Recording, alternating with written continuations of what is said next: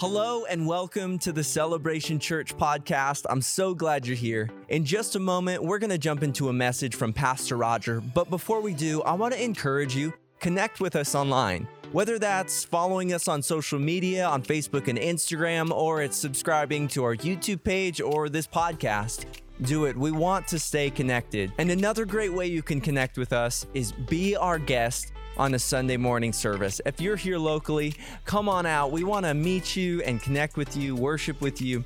We'd really enjoy that. But without further ado, let's jump into this message from Pastor Roger.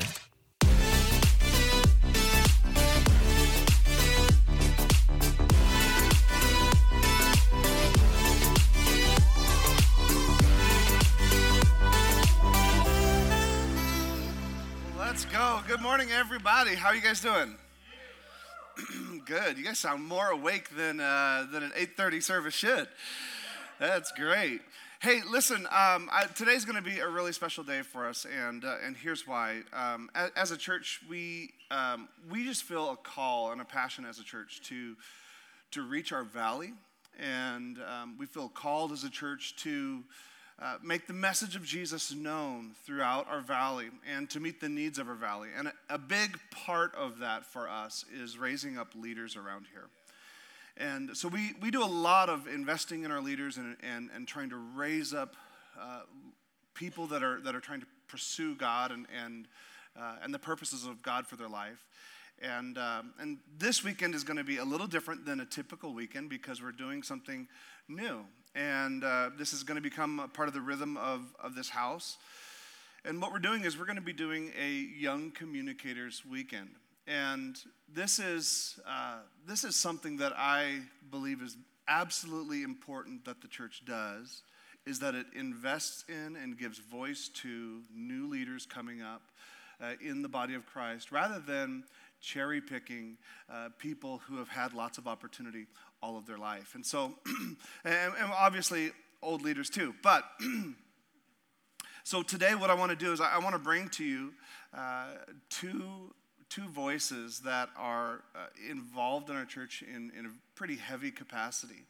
And I just think they have a word from God for you. It's going to be a lot of fun. Here's what I want you to do when they're preaching. I want you to lean in. I want you to laugh when they're having fun. I want you to engage with what they're saying. I want this to be a moment where your hearts are open to what the Spirit has to say, because I believe God has a lot here. But I want you to also just intentionally lean in. And so today, when we get started, I'd like to introduce our two speakers to you, just the two tall guys around here. And our first speaker's name is Derek Corum. And Derek has been part of this church since 2011. He actually got saved in this church when he first moved over here.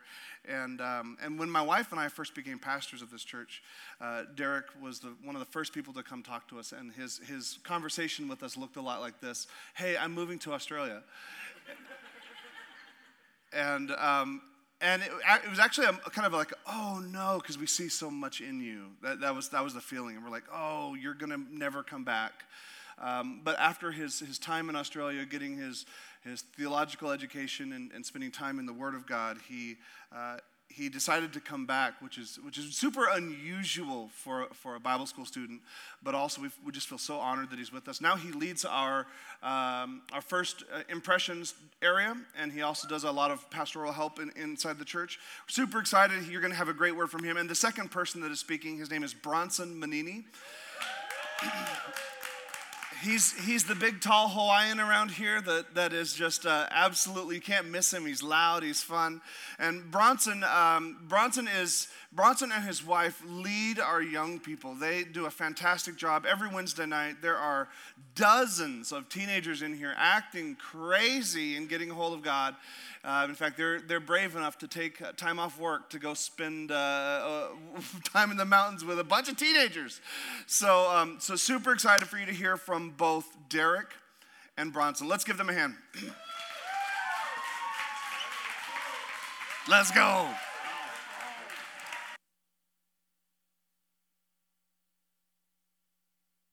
Or not. There we go. Pastor Roger, thank you for that word. That was incredibly kind, and I remember that conversation as well. Hey, you guys are awesome, but I'm leaving the country. Good morning, everyone. Well, my name is Derek, and like Pastor Roger said, I've been a part of this church for a while now. Had to make a little stint, 6 years overseas, no big deal. But I'm back, and I'm fired up, ready to go. So I hope you guys are as well. Genuinely, I'm expectant for the word today. I'm expectant that the word that God has placed in my heart would actually stir up your faith in him. That it would challenge and strengthen your faith and trust in God. Amen? Amen. Let's get into it. So I'm going to talk to you about a man named Saul from Tarsus, and then we're going to look at one of Saul's, something that impacted Saul's life very heavily.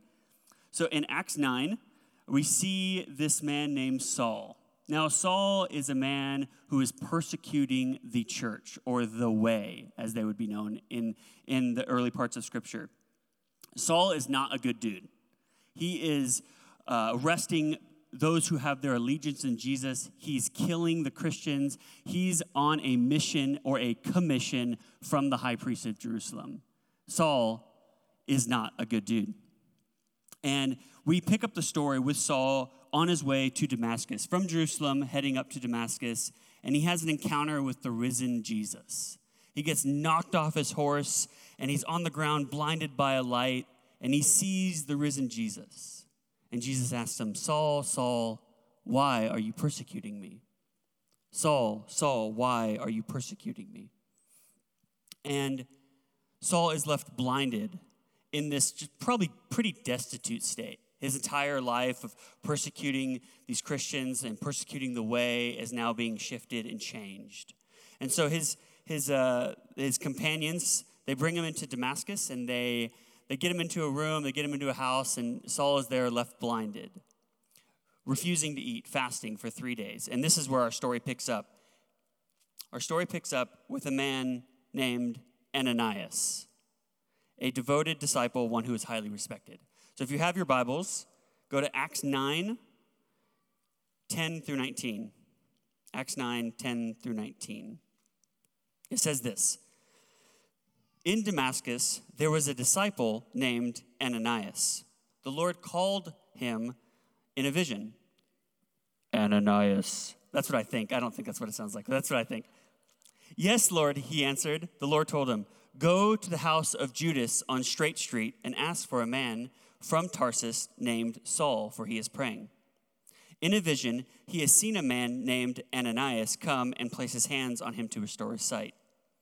"Lord," Ananias answered, "I have heard many reports about this man and all the harm he has done to your holy people in Jerusalem. And he has come here with authority from the chief priest to arrest all who call on your name." But the Lord said to Ananias, "Go. This man is my chosen instrument to proclaim my name to the Gentiles, to their kings, and to the people of Israel. I will show him how much he must suffer for my name."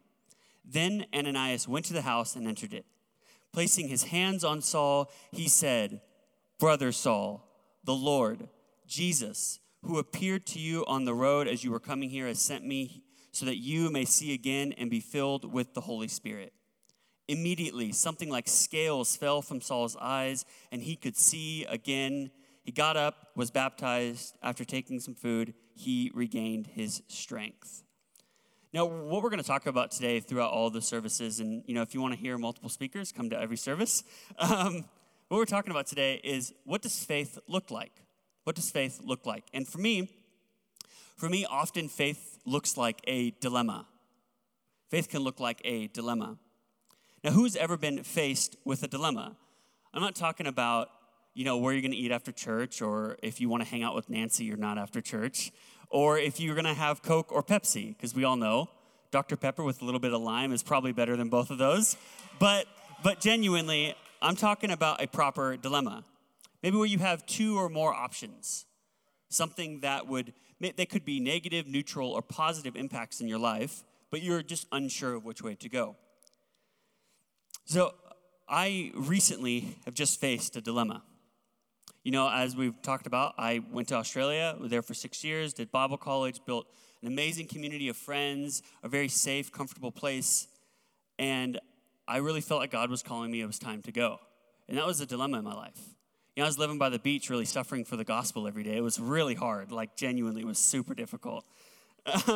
But seriously, maybe you're not moving countries, but maybe you've just graduated from high school, and you're now deciding on what to do next, to go to college, to take a gap year, to go to the military, to join the workforce. Maybe you have a job or career opportunity, and you're thinking, what's my next step in those options? You might have a dilemma. Maybe you're new to this church experience and you're deciding on which team to serve on. First impressions, we're always looking for new people.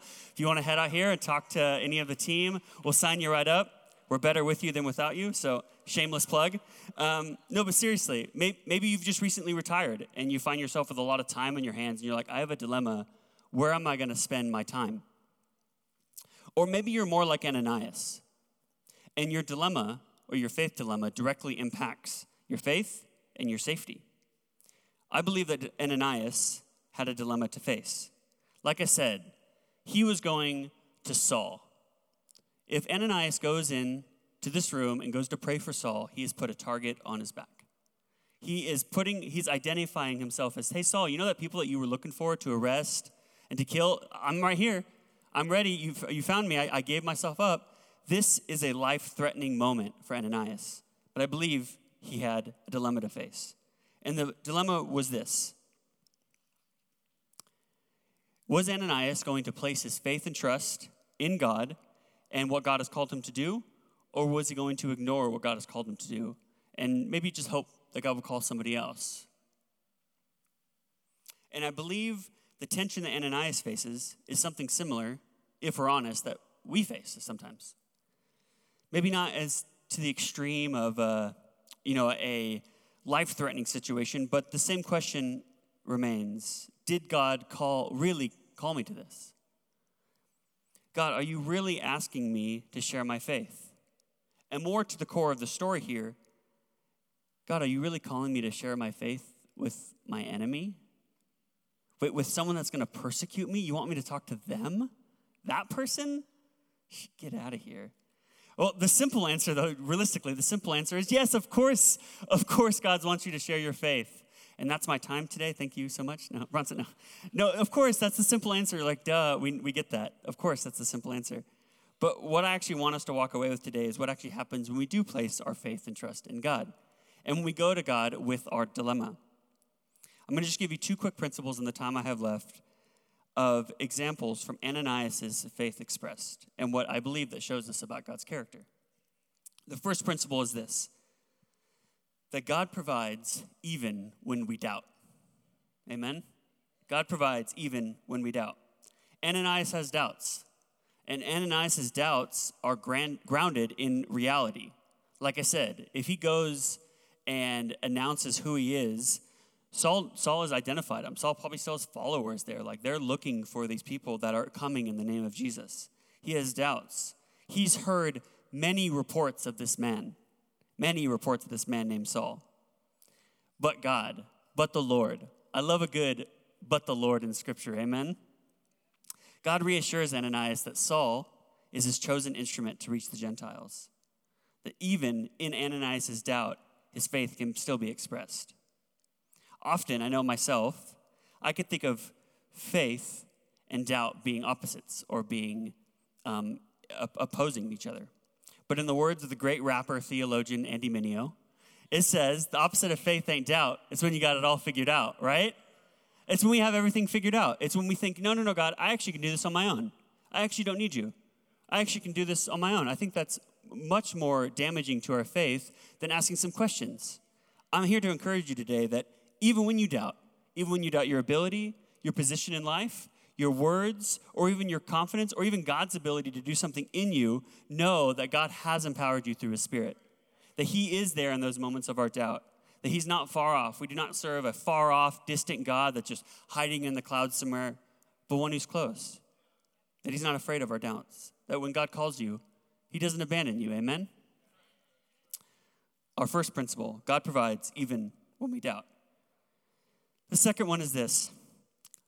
That sharing our faith is for the benefit and service of others. Sharing our faith is for the benefit and the service of others. Sharing faith involves two people. Someone's like, duh. Yeah, we get it. But we can internalize our faith so easily. We keep it to ourselves. But sharing our faith involves two people, someone that needs to hear from the Lord and someone that has a word from the Lord. And this translates so well in encouragement. I love encouragement so much.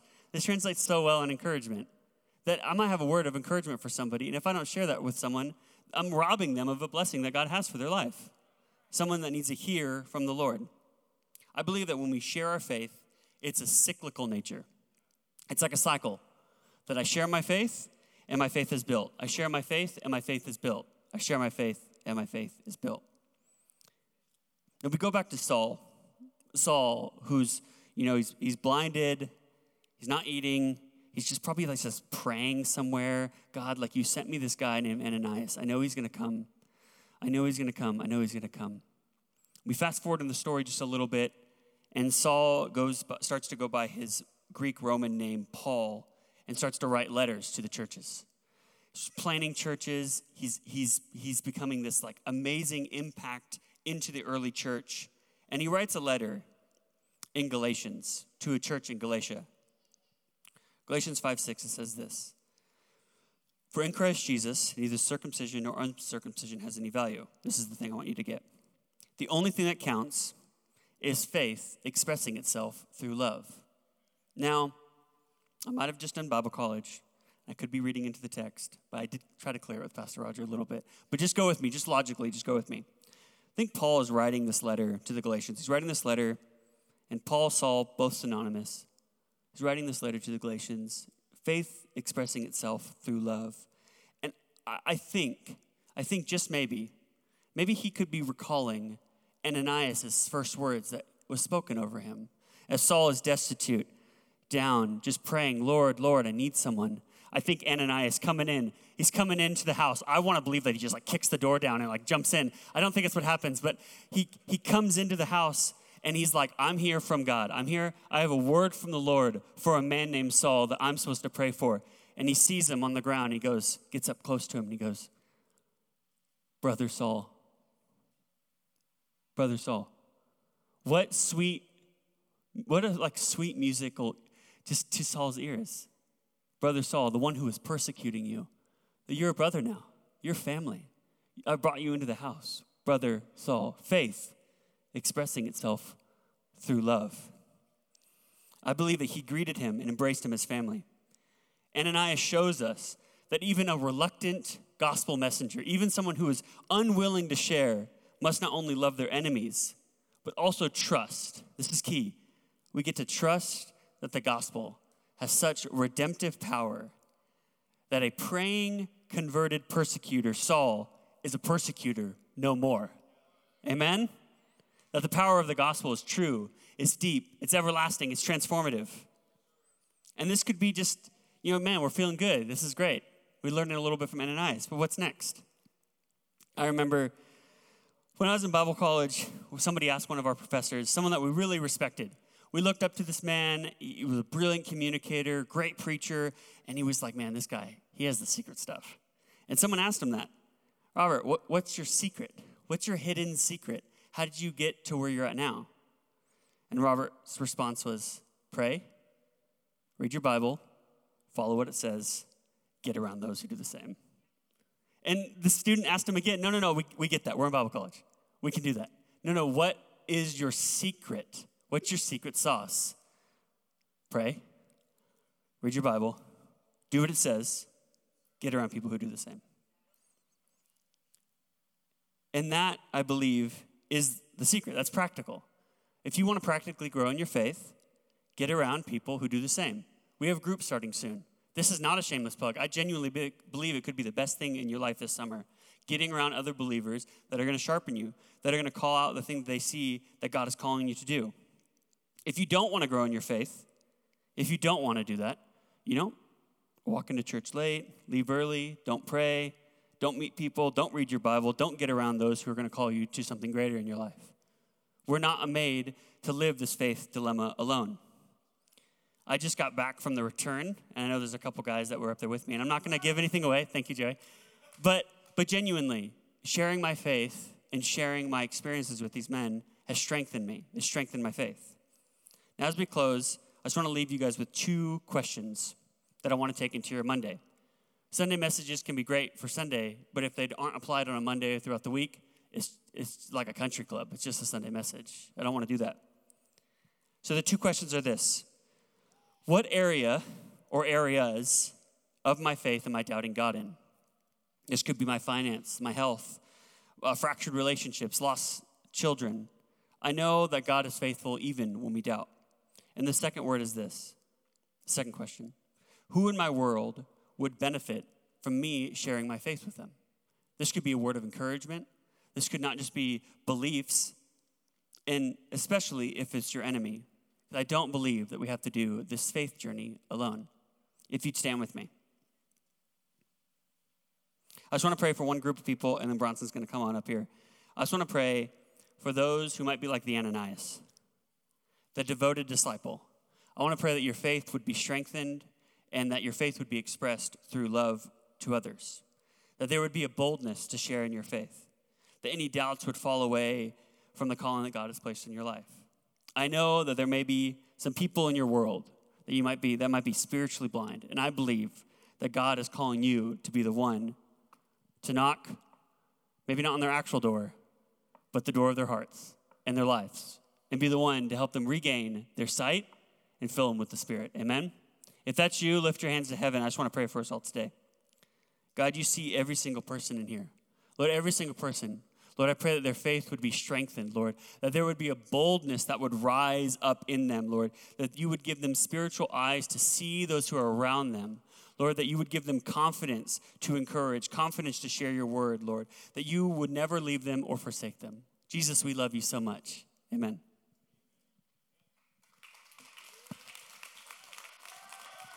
My boy.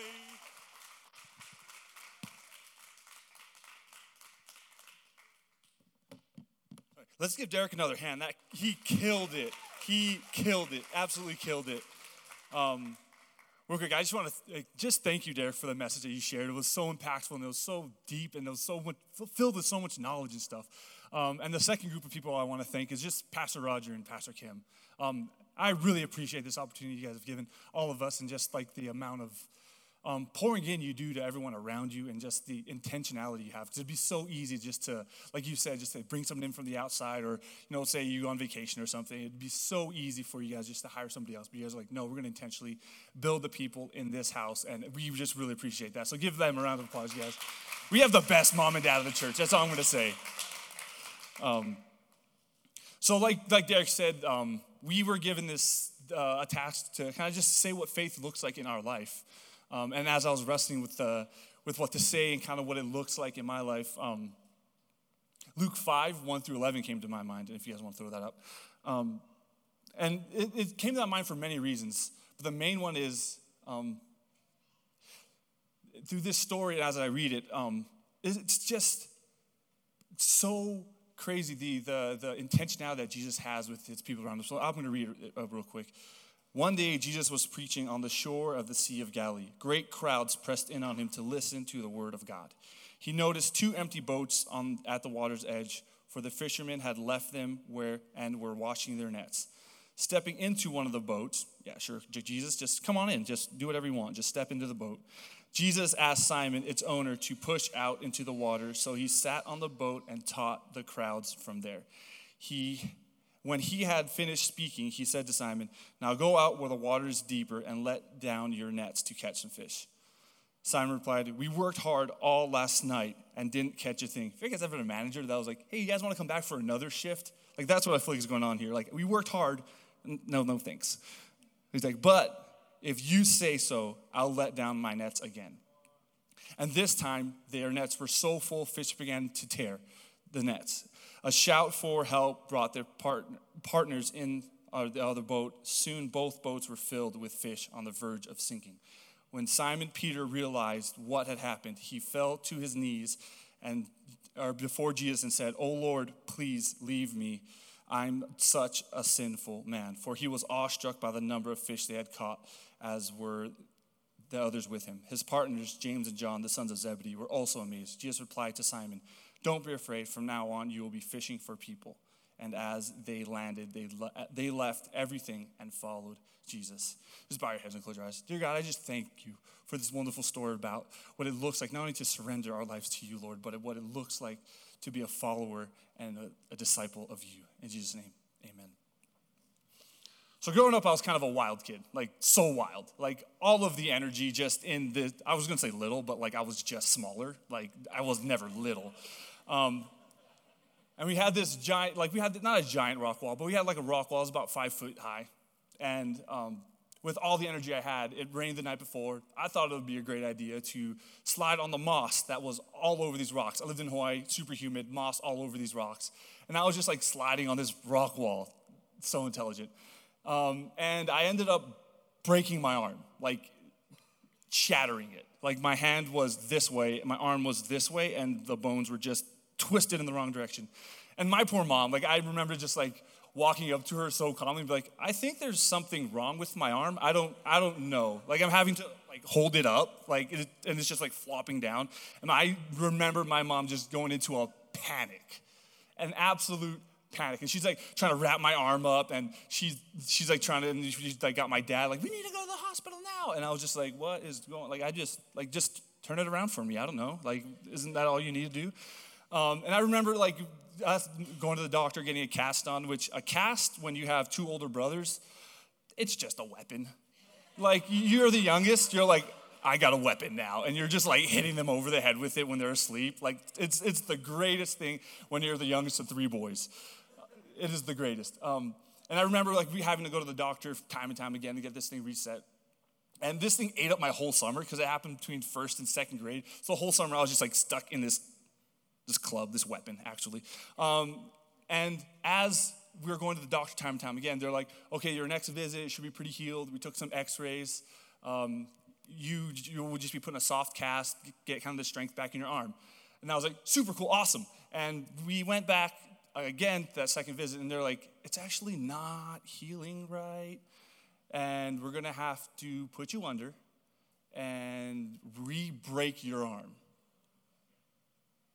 And I was like, this is not okay. Like I remember being like this 7-year-old kid that I was like, "I'm not prepared for this, we're not doing this." And I remember like just like fighting my mom. I was like a super rebellious 7-year-old, as much as you can be, I don't know. And I was just like, "I'm not gonna do it, I'm not gonna have this happen to me." My mom was like talking to me as they were like slowly like putting the medicine, like trying to like trying to trick me into to put me to sleep. And I remember just not being prepared for it. And how many of us, we walk into the situation just like, no, and we may not verbalize it as a 7-year-old child would. Like, I'm not prepared for this. Like, you go into your boss one day and be like, "Actually, we have to let you go." Or your kids walk up to you one day and be like, "I just hate you." You're just not prepared for it. We feel out of control. Or you see those like Priuses on the side. There's always a Prius. It's like, "Jesus is my co-pilot." Like, we live in Idaho. Get something a little bit bigger. The Prius is not it. Sorry if you own a Prius. I'm sorry. I'm so sorry. But I'm serious. But we live in this world that's like, you control it. You own your life. Like, Jesus is my co-pilot. Like, really he's not. I just want to tell you real quick, if you're that person that's like, "Yeah, I'm super in control." Like, the safest you will ever feel is when you finally put Jesus in your driver's seat of your car. The safest place you'll ever feel is when you finally give up control. And a lot of my control freaks are like, "Never." I'm like, "You'll figure it out." And there's 4 things that are broken down in this story that is just showing Jesus' goodness in every step that he takes. The first thing is Jesus wants to identify with you. He wants to identify with you. Like, he has this crowd behind him, and he just walks up to this boat, and he just like steps into it like, "This is mine now. Like, I'm the captain." You know what I mean? Like, he just steps into it. But then he turns around, and he asks Peter, "Hey, will you push me out?" Because we don't serve a God that's forcefully pushing his agenda on you. He turns around and asks. He asks you, "Hey, I want you to be a part of this. I want you to be a part of this thing," because he wants to identify with you. I mean, it'd be like like me and my wife, that's my wife right there. She's the greatest thing that ever happened to me. You guys, that's my wife. It would be like if I was just like, you know what? I love you, but like, let's not, like, I don't want to actually be public with you. Like, Jesus wants you to identify with him as well. He wants your participating hand in action in this. And imagine him just coming, because like we look at this story and be like, oh yeah, he just like was hanging out of Jesus' boat or Peter's boat. Jesus was just like kicking it. He's like, no, he stepped into his place of work. It'd be like if you stepped into like your Starbucks or wherever you're at. He just like he's like, this is mine. I want you to help me with this, because this is your mission field. And I think far too often we come to a church and be like, this is where we meet God, and we go back and we just kind of live our life as if God wanted you to end your life at these doors. Like he wants to identify, he wants to walk with you, but more than that, he wants your hand in it. The second thing is he wants to take over your boat. And you're like, what do you mean by boat? I mean your life. Whatever you have in your hands, Jesus wants to take over that thing. He wants to own it.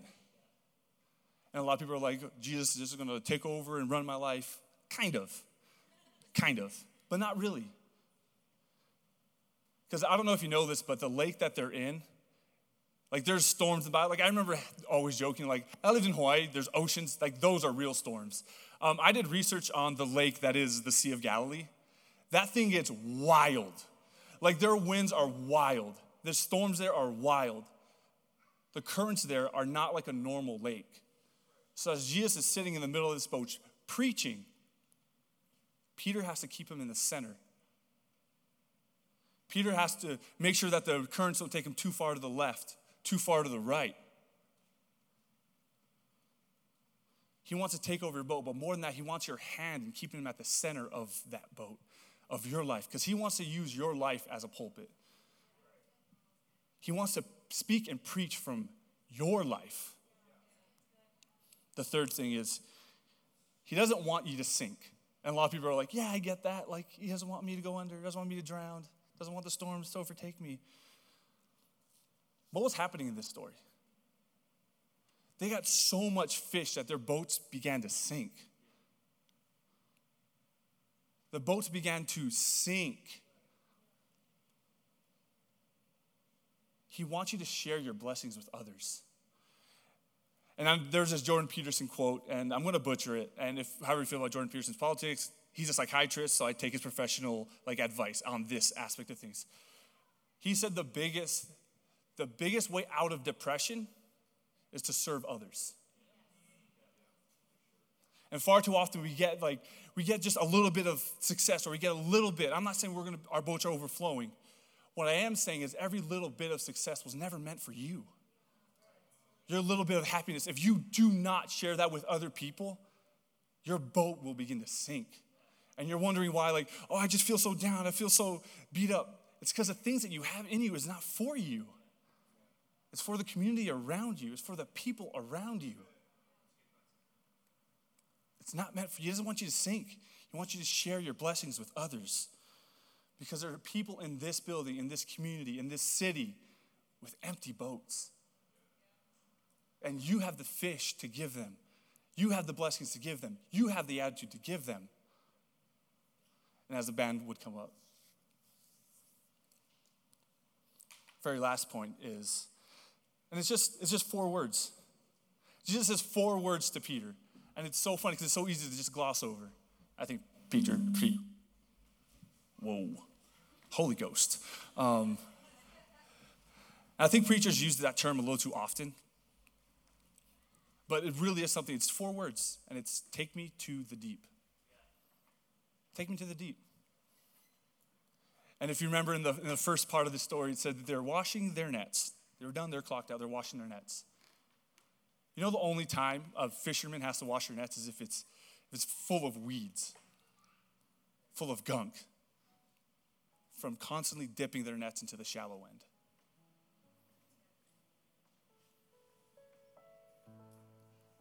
Faith looks like surrender. John 15:5 says, yes, I am the vine, you are the branches. Those who remain in me and I in them will produce much fruit. From apart from me, you can do nothing. And I always argue with that verse because I can do a lot of things. I do construction for a living. Like, that's what I do. Like, my hands, you should see them. I could do a lot of things. I could swing a sledgehammer all day long. I could get scholarships to play basketball somewhere. I did all that without God. But God would look at all of those things and say, that's nothing. It's not what I've called you to do. So when me and my wife were first asked to, when I practiced this, I didn't cry. Now I'm frustrated. When me and my wife first asked to lead the youth,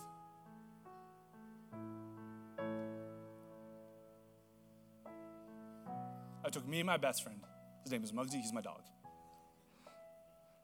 And we just went on a drive to and around Lake Lowell.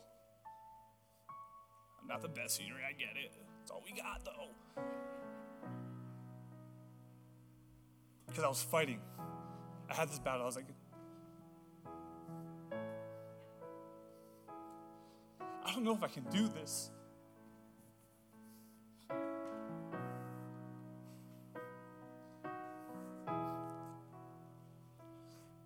I don't want to lead this thing. Like, I'm the best number 2. You know what I mean? Like, I'm Scottie Pippen. Someone else can be Michael Jordan. Like, I'm just the best number 2. Like, I can sit there. I can live in that. I can be that.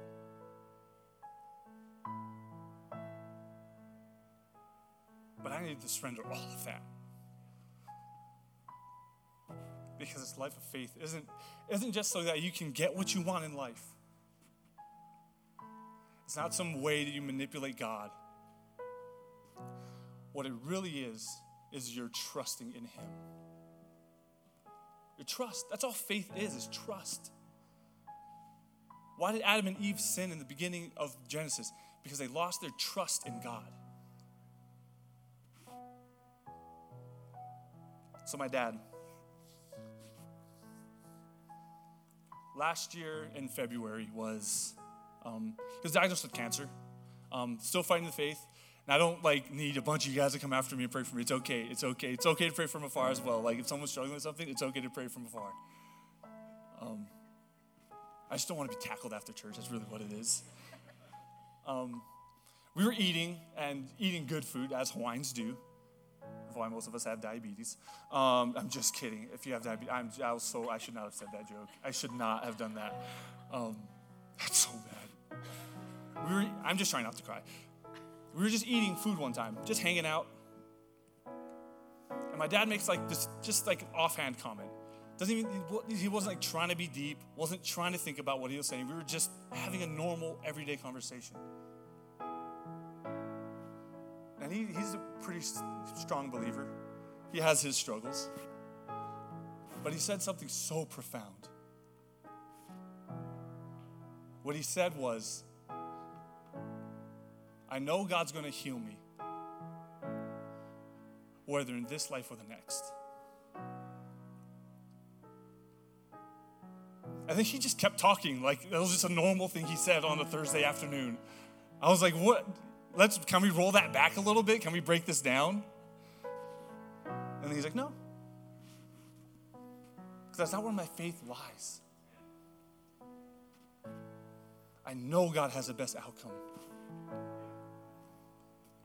Surrender your boat. Because the best place you'll find safety is in His hands. So as you guys would stand, the first group of people I want to pray for is you've been wandering away from God. You've been wandering away from the faith.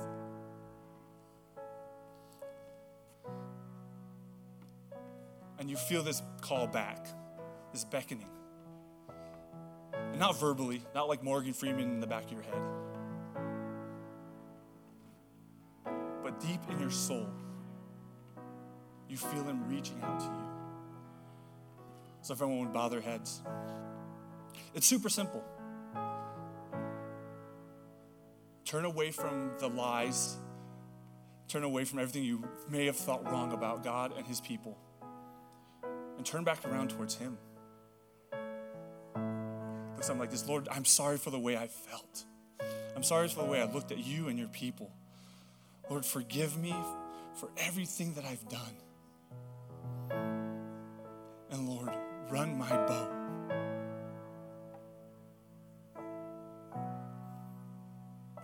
I want to make you the master of my life. In Jesus' name, amen. Now the second group of people I want to talk to. You're staring at the bottom of the barrel of a gun. And you don't know if you can do it. You don't know if you can take it. You don't know if you can handle it. You don't have the faith enough to do it. Like, I'm done trying. I'm done putting effort into it. I'm just done. You're laying on the mat of your life, and life is counting down on you.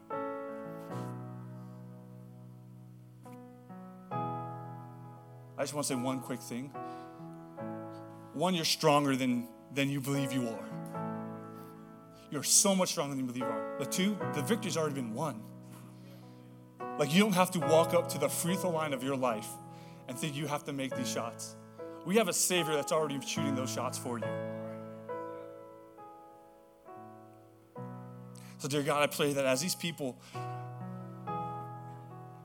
look at this situation and think, I don't have what it takes to handle this, to fight for it, Lord. Show them that that's not what the point is. The point isn't that they fight, Lord. The point is that they rest in the victory that had already been won. And that if we let you take over our boat, blessings will arise. And from those blessings, we're going to be able to bless others. In Jesus' name. Hey, I just want to say thank you again for tuning in to today's podcast. If you want to learn more about Celebration Church, I'd encourage you to go to our website, www.thecelebration.church, to find out more. Well, we love you guys, and let's continue to love God, love people, and change the world.